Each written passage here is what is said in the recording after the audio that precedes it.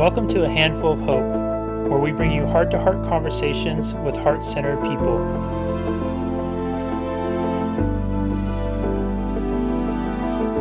Hello, everybody, and welcome back to another edition of A Handful of Hope.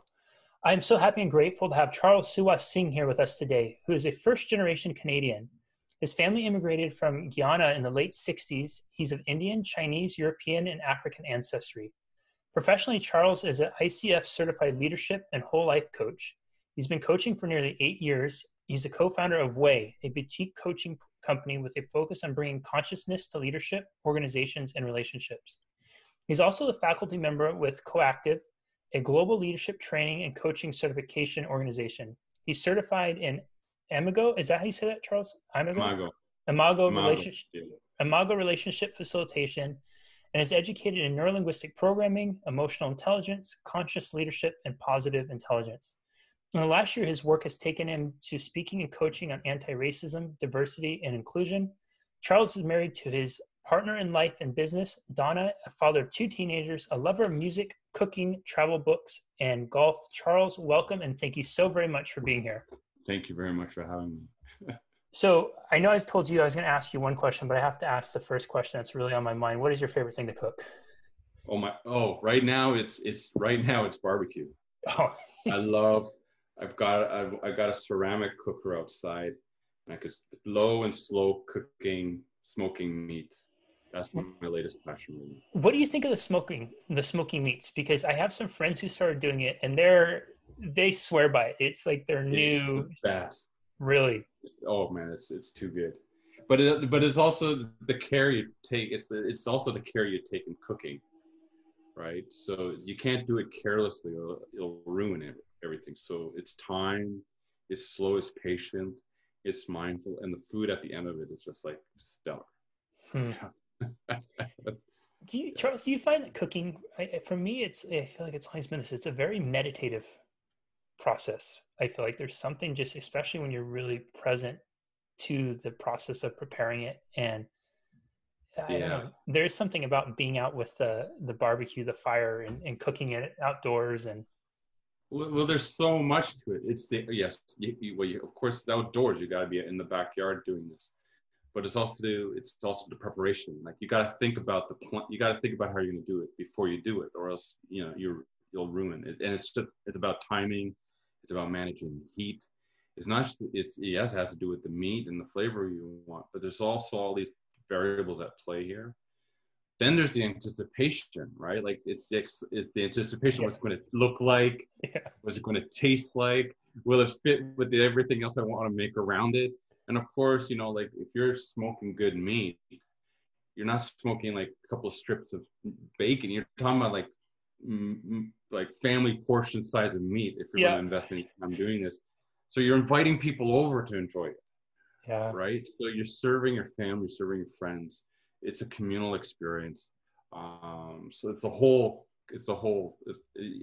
you can get really caught up in it. I find it very rewarding. And I love it. Yeah. It's just, having my family over, having my friends over to enjoy, say, a smoked brisket. It's like, it's just, it's a lot of fun. It is. It's really something special. Now you got me hungry. Yeah, me too, man. Like I just totally had a barbecue fantasy right there while you were talking. I know. I'm salivating. Yeah.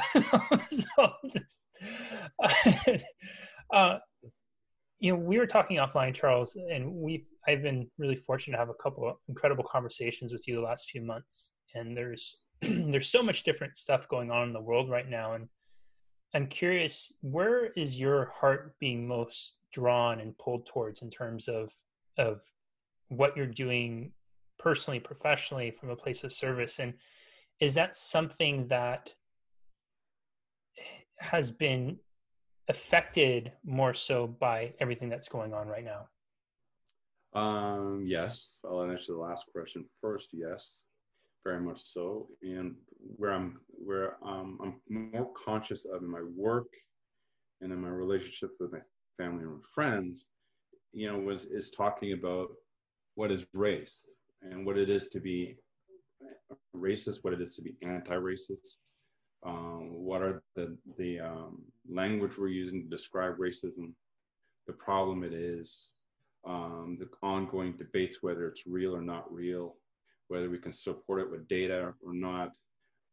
Is it an experience? Is it something measurable? Is it like all of these things are in my space right now, where I'm being drawn into or called into or conversations, not particularly with Black people or people of color trying to understand.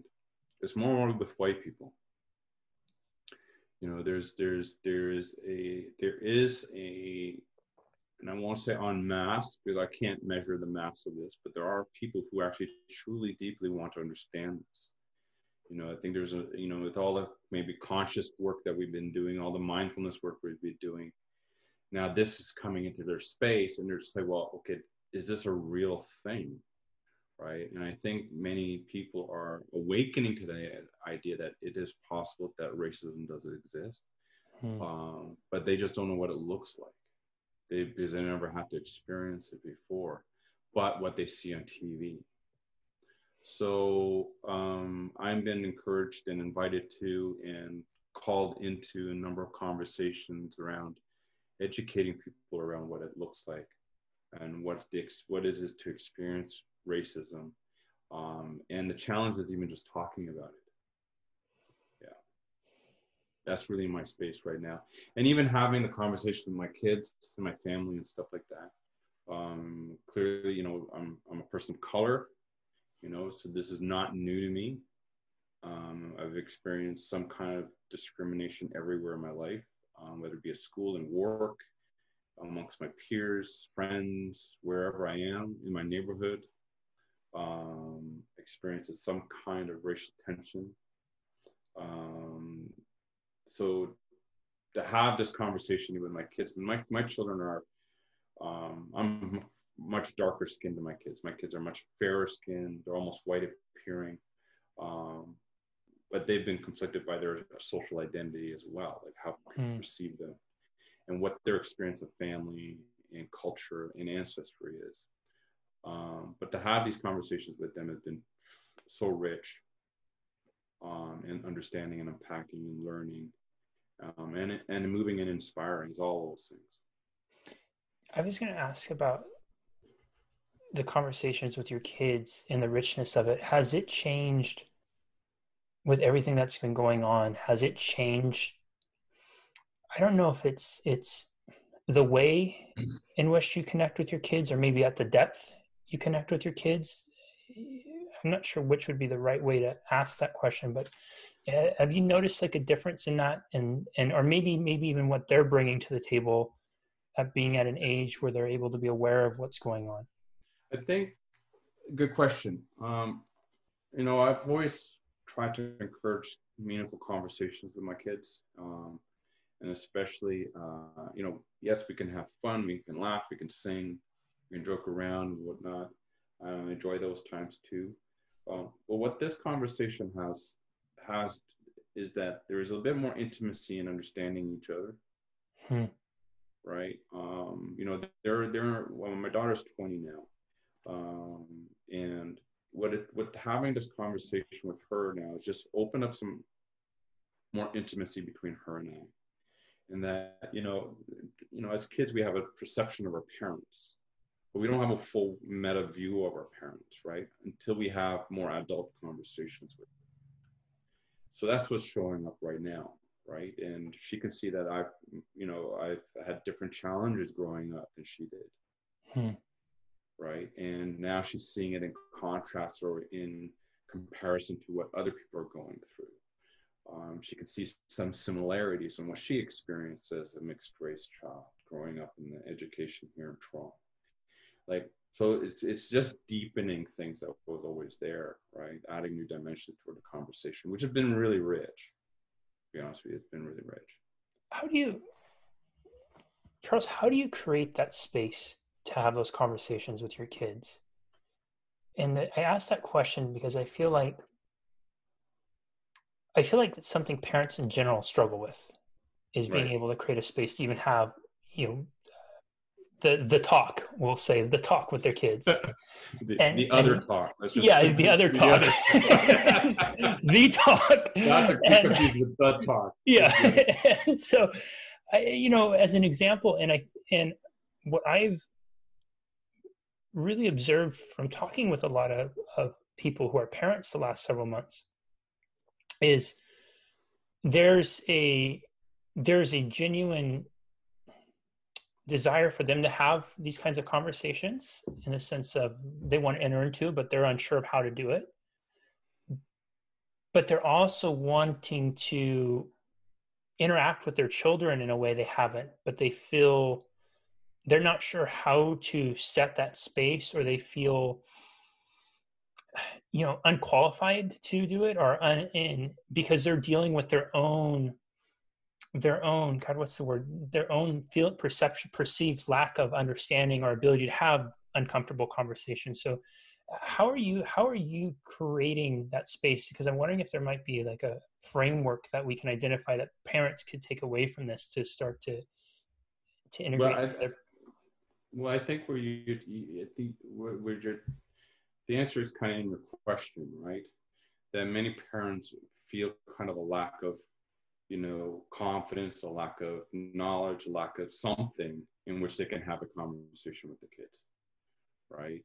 So look, I've had real lived experiences with my ethnicity, with my color in real life. So I know what it is to be me. And I'm talking from that place, right? I know my culture, right? I know where my family's from.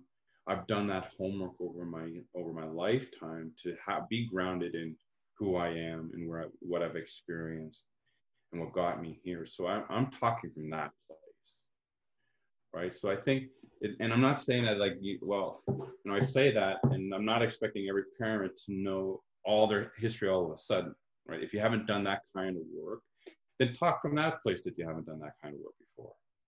Talk from a place that you know, and even talking from a place of what you don't know, right? So if you haven't done the homework on your ancestry, if you haven't done the homework on understanding your culture and where your people are from, then do that with your children. Come to the fact that you haven't done that work and do it with your kids. Experience it together. I celebrate my culture with my children every chance I get. So it's not a surprise to them, what I celebrate about my ancestry, my ethnicity, and my culture. It's not a surprise to them, because I make sure to celebrate it every chance I get, right? And whether it's over the holidays, whether it's Caravana, whether it's wherever it is, a concert or something like that, I make sure to celebrate my ancestry, my culture, my ethnicity with my kids. So I'm coming from that place of knowing myself.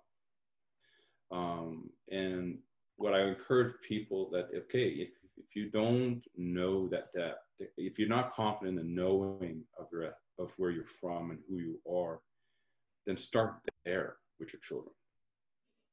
And maybe there's an opportunity with you and your kids to discover it together, right? I think there's a lot of need by parents to be the people who are in the know, expert, advisors, must be smarter than your kids. But you know what the thing is for me, even me sharing my story with my kids, I'm recognizing the things I even don't know. Like, I don't know what it is to be my children. I don't know what they're experiencing, right? So it's not like I come with so much knowledge I can have all the answers. I'm gonna just open up conversations with them, right? I don't know what it is to be a 20-year-old at this time, right? And a 20-year-old who's mixed race, that the world sees her as white, right? Because her skin is fair, right? I don't know what that is. So the conversation is inviting that knowledge in, is inviting that experience in. And that's been the rich part. It's not a matter of what I can teach my kids, it's what we can teach each other, right? What we can learn from each other. I love that distinction. I feel like parents, people in general, we put such a pressure on ourselves that we should and have to know the answers. And it's like this, it's almost like we perceive it as a failure or fault of ours if we don't. But versus giving ourselves the permission to just to be an experience and have a teachable with one another, and to be able to acknowledge that we may not have this answer, but let's find it together or create it together, maybe. This speaks to I think some of the trouble that I see in parenthood right now. There is way too much expectation for them to have it figured out. And there's way too much information about parenting, and not enough leaning into our own intelligence, not enough leaning into our own intuition, not enough leaning into our past, like into our, our grandparents and our own parents, into understanding parenthood. And then dealing with work, then dealing with the education system, and then dealing with all the extracurricular activities to educate. And like, there's so much pressure put on parents. It's become more of a performance than it is an experience, right? Like learning to be with your kids versus rushing them from one activity to another, right? That is so hard. My experience is getting increasingly harder just to be with children, with our own kids now than ever before. So I think it's a really troubling time when you can't just be with your children.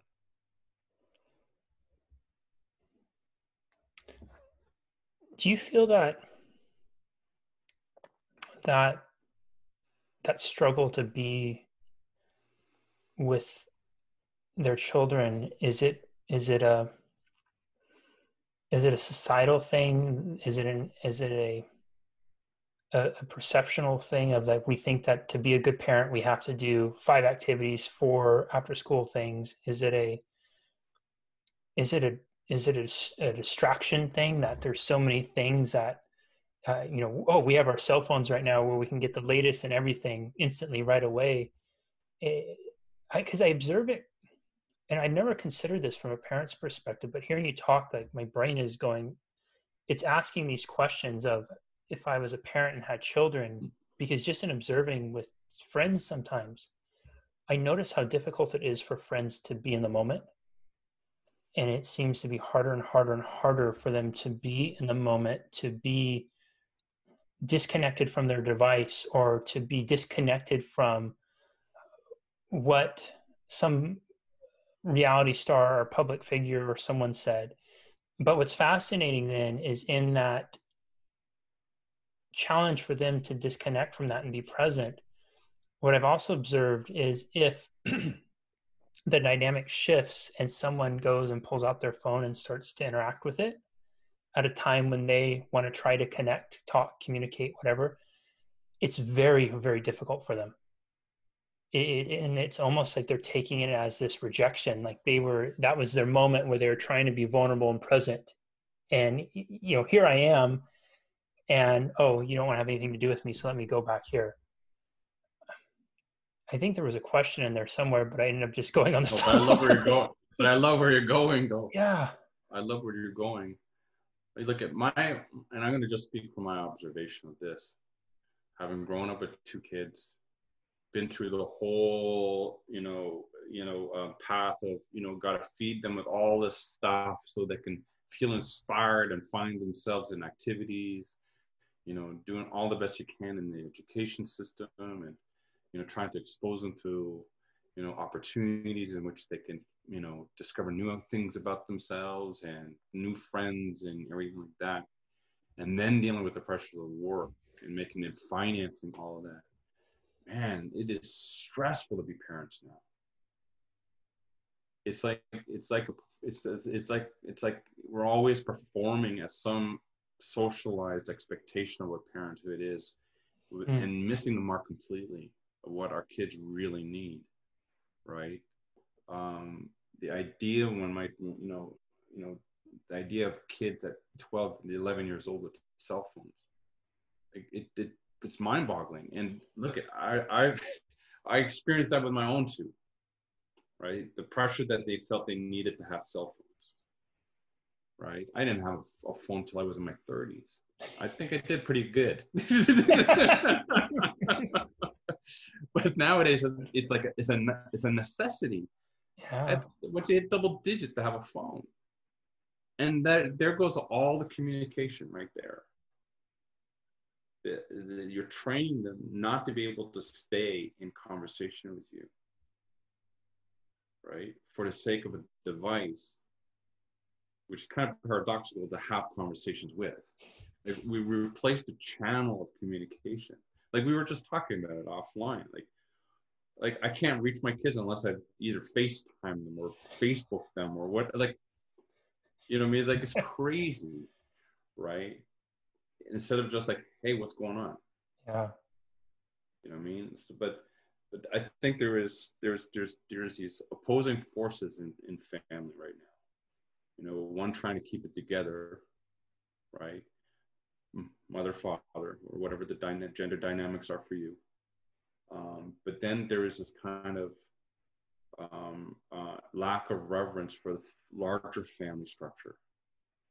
Grandparents, aunts, uncles, cousins, and whatnot. Like we feel like we can do this by ourselves, right?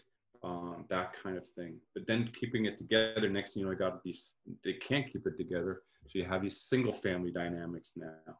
Now the family unit is getting smaller and smaller and smaller, right? And that there's less pressure, there's more pressure, right? And that's what our kids are going through is this, right? And I think it's stressful, it's unforgiving. There's really little room for error, but even then, you know, we're not certain of what, you know, these children are ready for when they're getting to their age, when they're going to be considering careers and family and mortgages and all that other stuff. I'm not so certain that they've got it all figured out or they're ready for it. And I think a lot of it, as you know, I reflect back a lot of that born. It's like, well, I want my kids to have it better than I did. But what does better look like? Right? And I don't know if we're clear what better looks like. Because right now, what I see right now, I'm not sure the way what my children experience in growing up is not better than what I experienced. You know, I loved my childhood. I wouldn't trade it for what I'm seeing now at all. So I'm not certain that I gave them better than what I had. And that's a hard thing to admit, but I think that's a reality here. God, that's so fascinating. I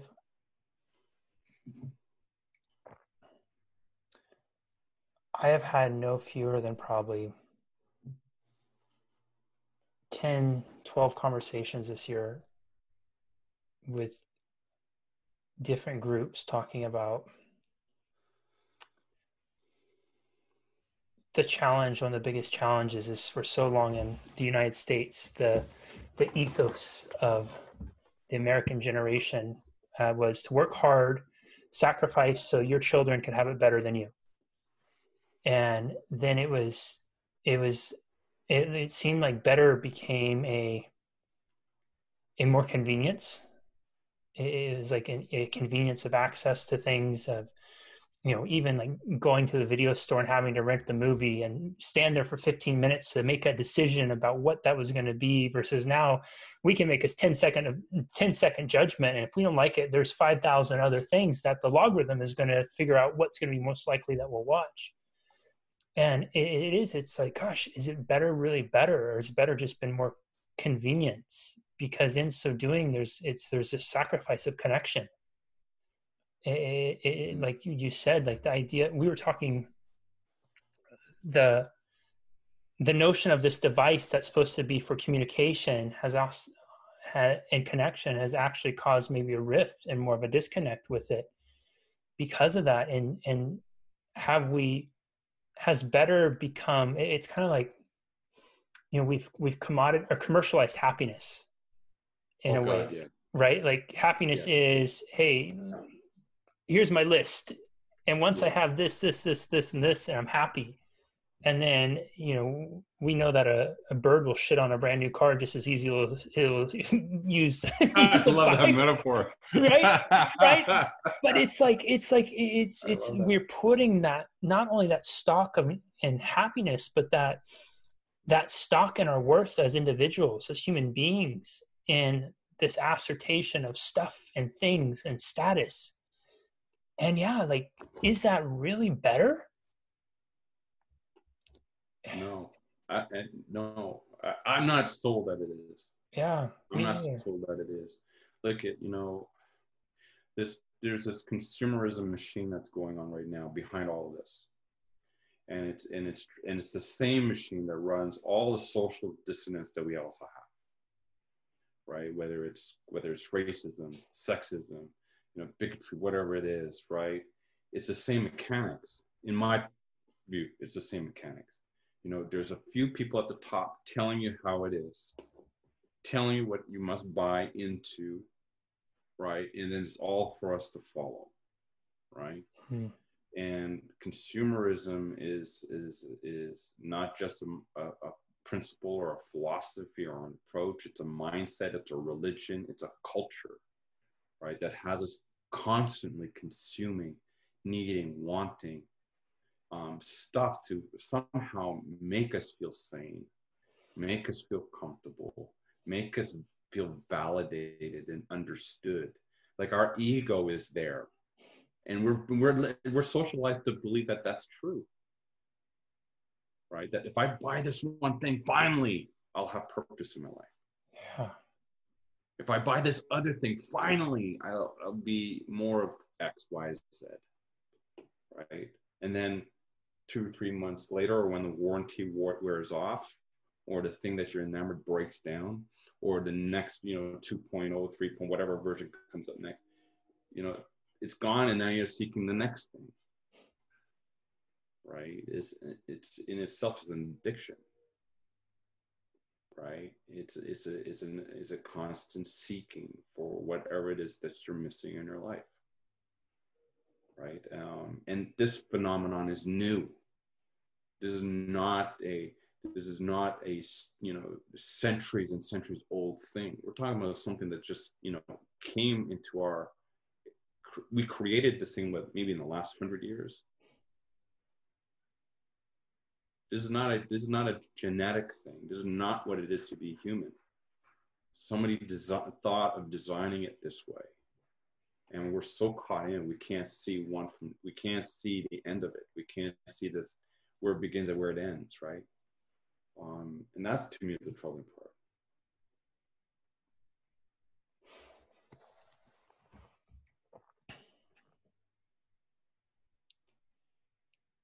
I want to shift gears, Charles, before we run out of time. Just looking at the clock, because I feel like this is a rabbit hole I so desperately want to jump into, and as soon as I jump into it, I'm going to horribly violate the time promise I made to you and everybody else. I'm wondering, going back to just saying, like, you've been called with having these conversations with folks around racism, discrimination, and that one of the biggest challenges is for people has been just to enter into the conversation. What is coming up for them in those moments that has been the resistance they're facing of entering into that conversation? What's been the resistance for them entering in the conversation? Yeah.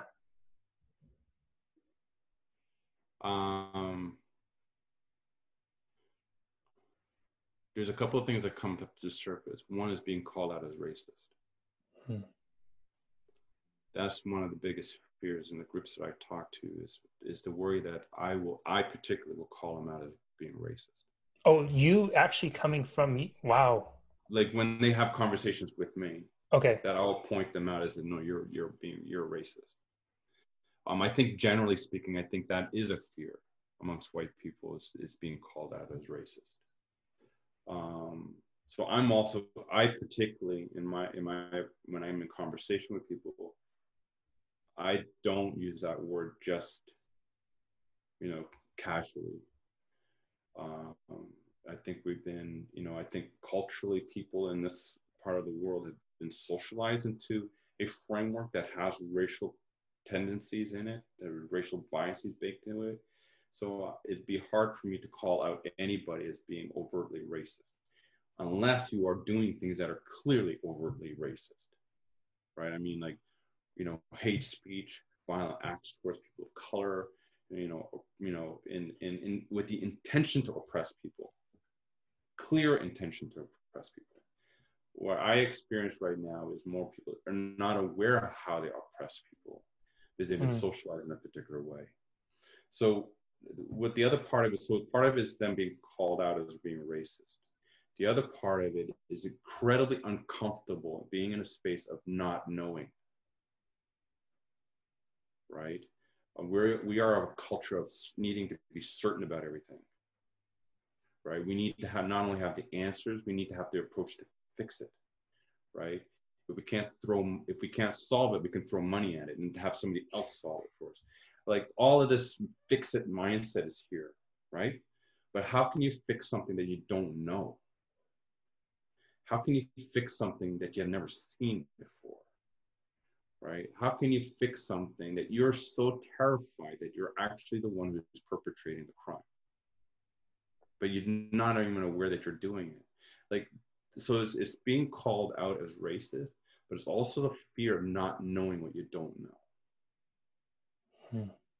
Right? If I could sum it up as that.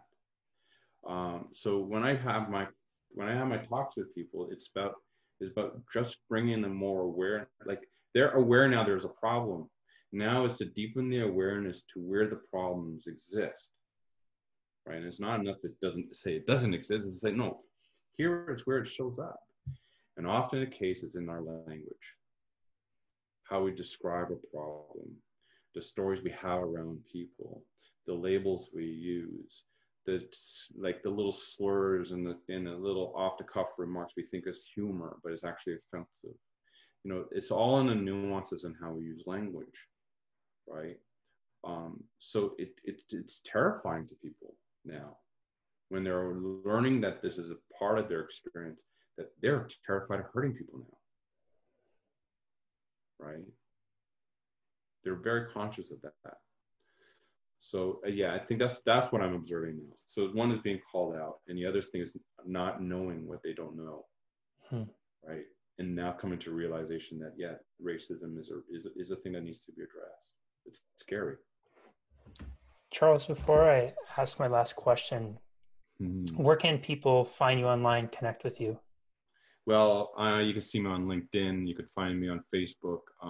You can check my website at agentsofway.com, and I'm there. Yeah. Cool. Charles, so for somebody who's watching and listening to this right now and who's wanting to enter in and engage into a dialogue that allows them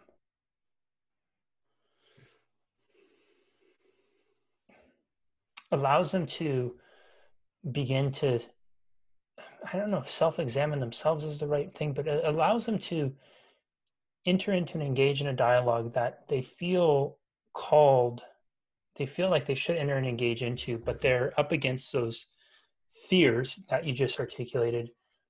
What is the best way for them to do it? Like, what is the step? Like, I would love for someone who's listening, watching right now, who's being called, feeling like they're called to it, who's resonating with like what you just said, saying, yeah, that's it. I don't know, I don't know. I'm not sure how to fix it. I'm afraid of being called a racist. What is that step that they could take to then enter into that in a way where they could begin that process for themselves? Well, one thing I've encouraged some people to do is find people like yourself that you feel you can have this dialogue with. So I've encouraged people to create like study groups or talking circles, and make it explicit that the agenda is, whether it's anti-racism, whether it's whatever the topic is, but co-create a space with people that of like mind, that you can feel that you can have these conversations safely, willingness to get messy and dirty in it, willingness to be vulnerable, and not fear being ridiculed or pointed out or judged. You need to create that space of, that's grounded and safe. Whether you find yourself a master facilitator to help you with that, or a coach that has knowledge about this, like myself, who can help co-create a space for you, that could always be done. But this stuff doesn't work unless you're in conversation. Like doing the work, like you can read all the books you want, you can watch all the videos you want, but the real learning comes in conversation. The real healing comes in conversation, right? So I think it's important to find people who are wondering about the same things as you, and create a safe space for that conversation to occur. And I'm open to, like, if you need a facilitator to help guide those conversations, absolutely. I got my hands up, reach me. I'll be happy to guide you through those. If it's not myself, find somebody else with some experience in holding space for others, whether it's a coach, whether it's somebody who's in the diversity inclusive space.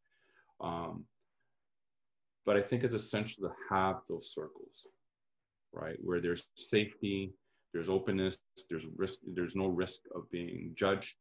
There is just wanting vulnerability, authenticity, curiosity, wondering, and learning for that to happen. And like I said, recently I've been called to facilitate a lot of those circles recently, and that's been rewarding for myself and for others. But I think, if you can find a space to talk about it, that will get as much closer to understanding what the problem is before we even get into, thinking that we can fix it. Everyone, I am continually amazed about how much we can fit into just a short little bit of time. And this is a conversation that I think really exemplifies how incredibly broad of a human experience you can cover in a short amount of time, yet still get into the essence of what truly matters. Rewatch, re-listen. We started with a journey about barbecue and smoking brisket, which almost ruined the entire conversation, because I think both of us went out to barbecue La La Land right there.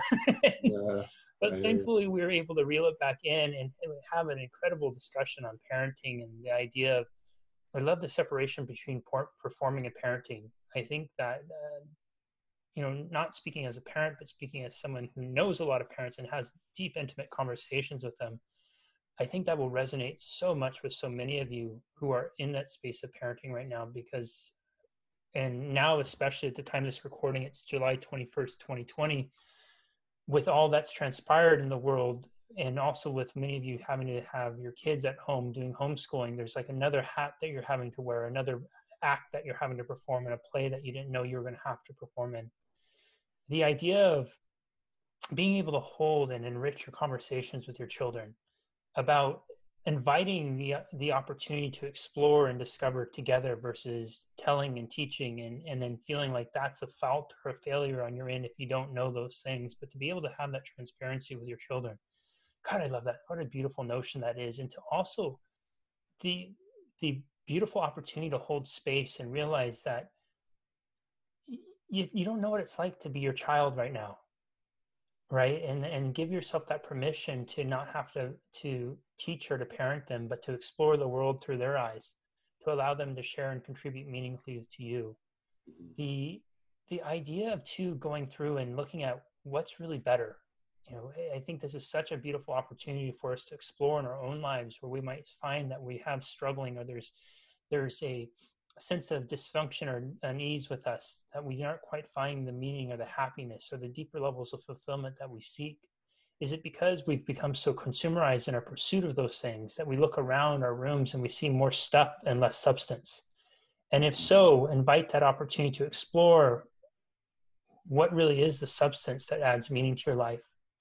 And then lastly, to come full circle about the idea of, I know that many of you have been feeling called to have conversations about issues of racism and discrimination, about some of the things that have been transpiring in the world. And for you, just much like me in many ways, you've been seeing it, you've been feeling it, you've been aware of it in ways that you haven't before. And you've been feeling that call, that nudge, that pull to enter into conversations and discussions you wouldn't have before. And I appreciate so much Charles giving us I think acknowledging those fears that many of us might felt of not knowing and being afraid of being called and labeled a racist, but also then how we can enter into that. And just as a side note, I've been fortunate enough to have several conversations with Charles now, as well as attend one of his virtual workshops. And I will say this, he is such an incredible resource. And if you've resonated at all with him, I highly encourage you to take him up on his offer to have him help facilitate those circles. I've been able to have one-on-one conversations, but also seen him facilitate in a group dynamic. And I was especially impressed with the group dynamic because he had questions coming from all different folks, different backgrounds, belief systems, walks of life, Yes. levels of education, linguistic capabilities or lack thereof. And as an observer and also someone who is willing to ask questions, I can say that one of the things that was the most meaningful for that is there was not one time I never felt safe or less than or something bad or vile because of the questions I was asking. Instead, it was quite the opposite. I felt very loved. I felt very heard. I felt very safe and very understood. So I encourage you that if this is resonating with you, reach out to Charles and take him up on that opportunity to help him facilitate circles of discussion, whether it's in your own community, your company, and all the rest. Charles, as always, man, it's such a blessing to sit with you and to chat with you. And once all this quarantine stuff's over, I'm looking forward to barbecuing together at some point. Oh, absolutely. May it be so. May it be so. Absolutely. Yeah. Thanks, man. I really appreciate it. Thank you very much. Thank you very much. Absolutely. We will see you next time, everyone, on another edition of A Handful of Hope. Bye-bye. Thank you so much for listening. If you are finding value in these conversations, please rate and review on Apple, Google, Stitcher, or wherever your favorite place is to listen to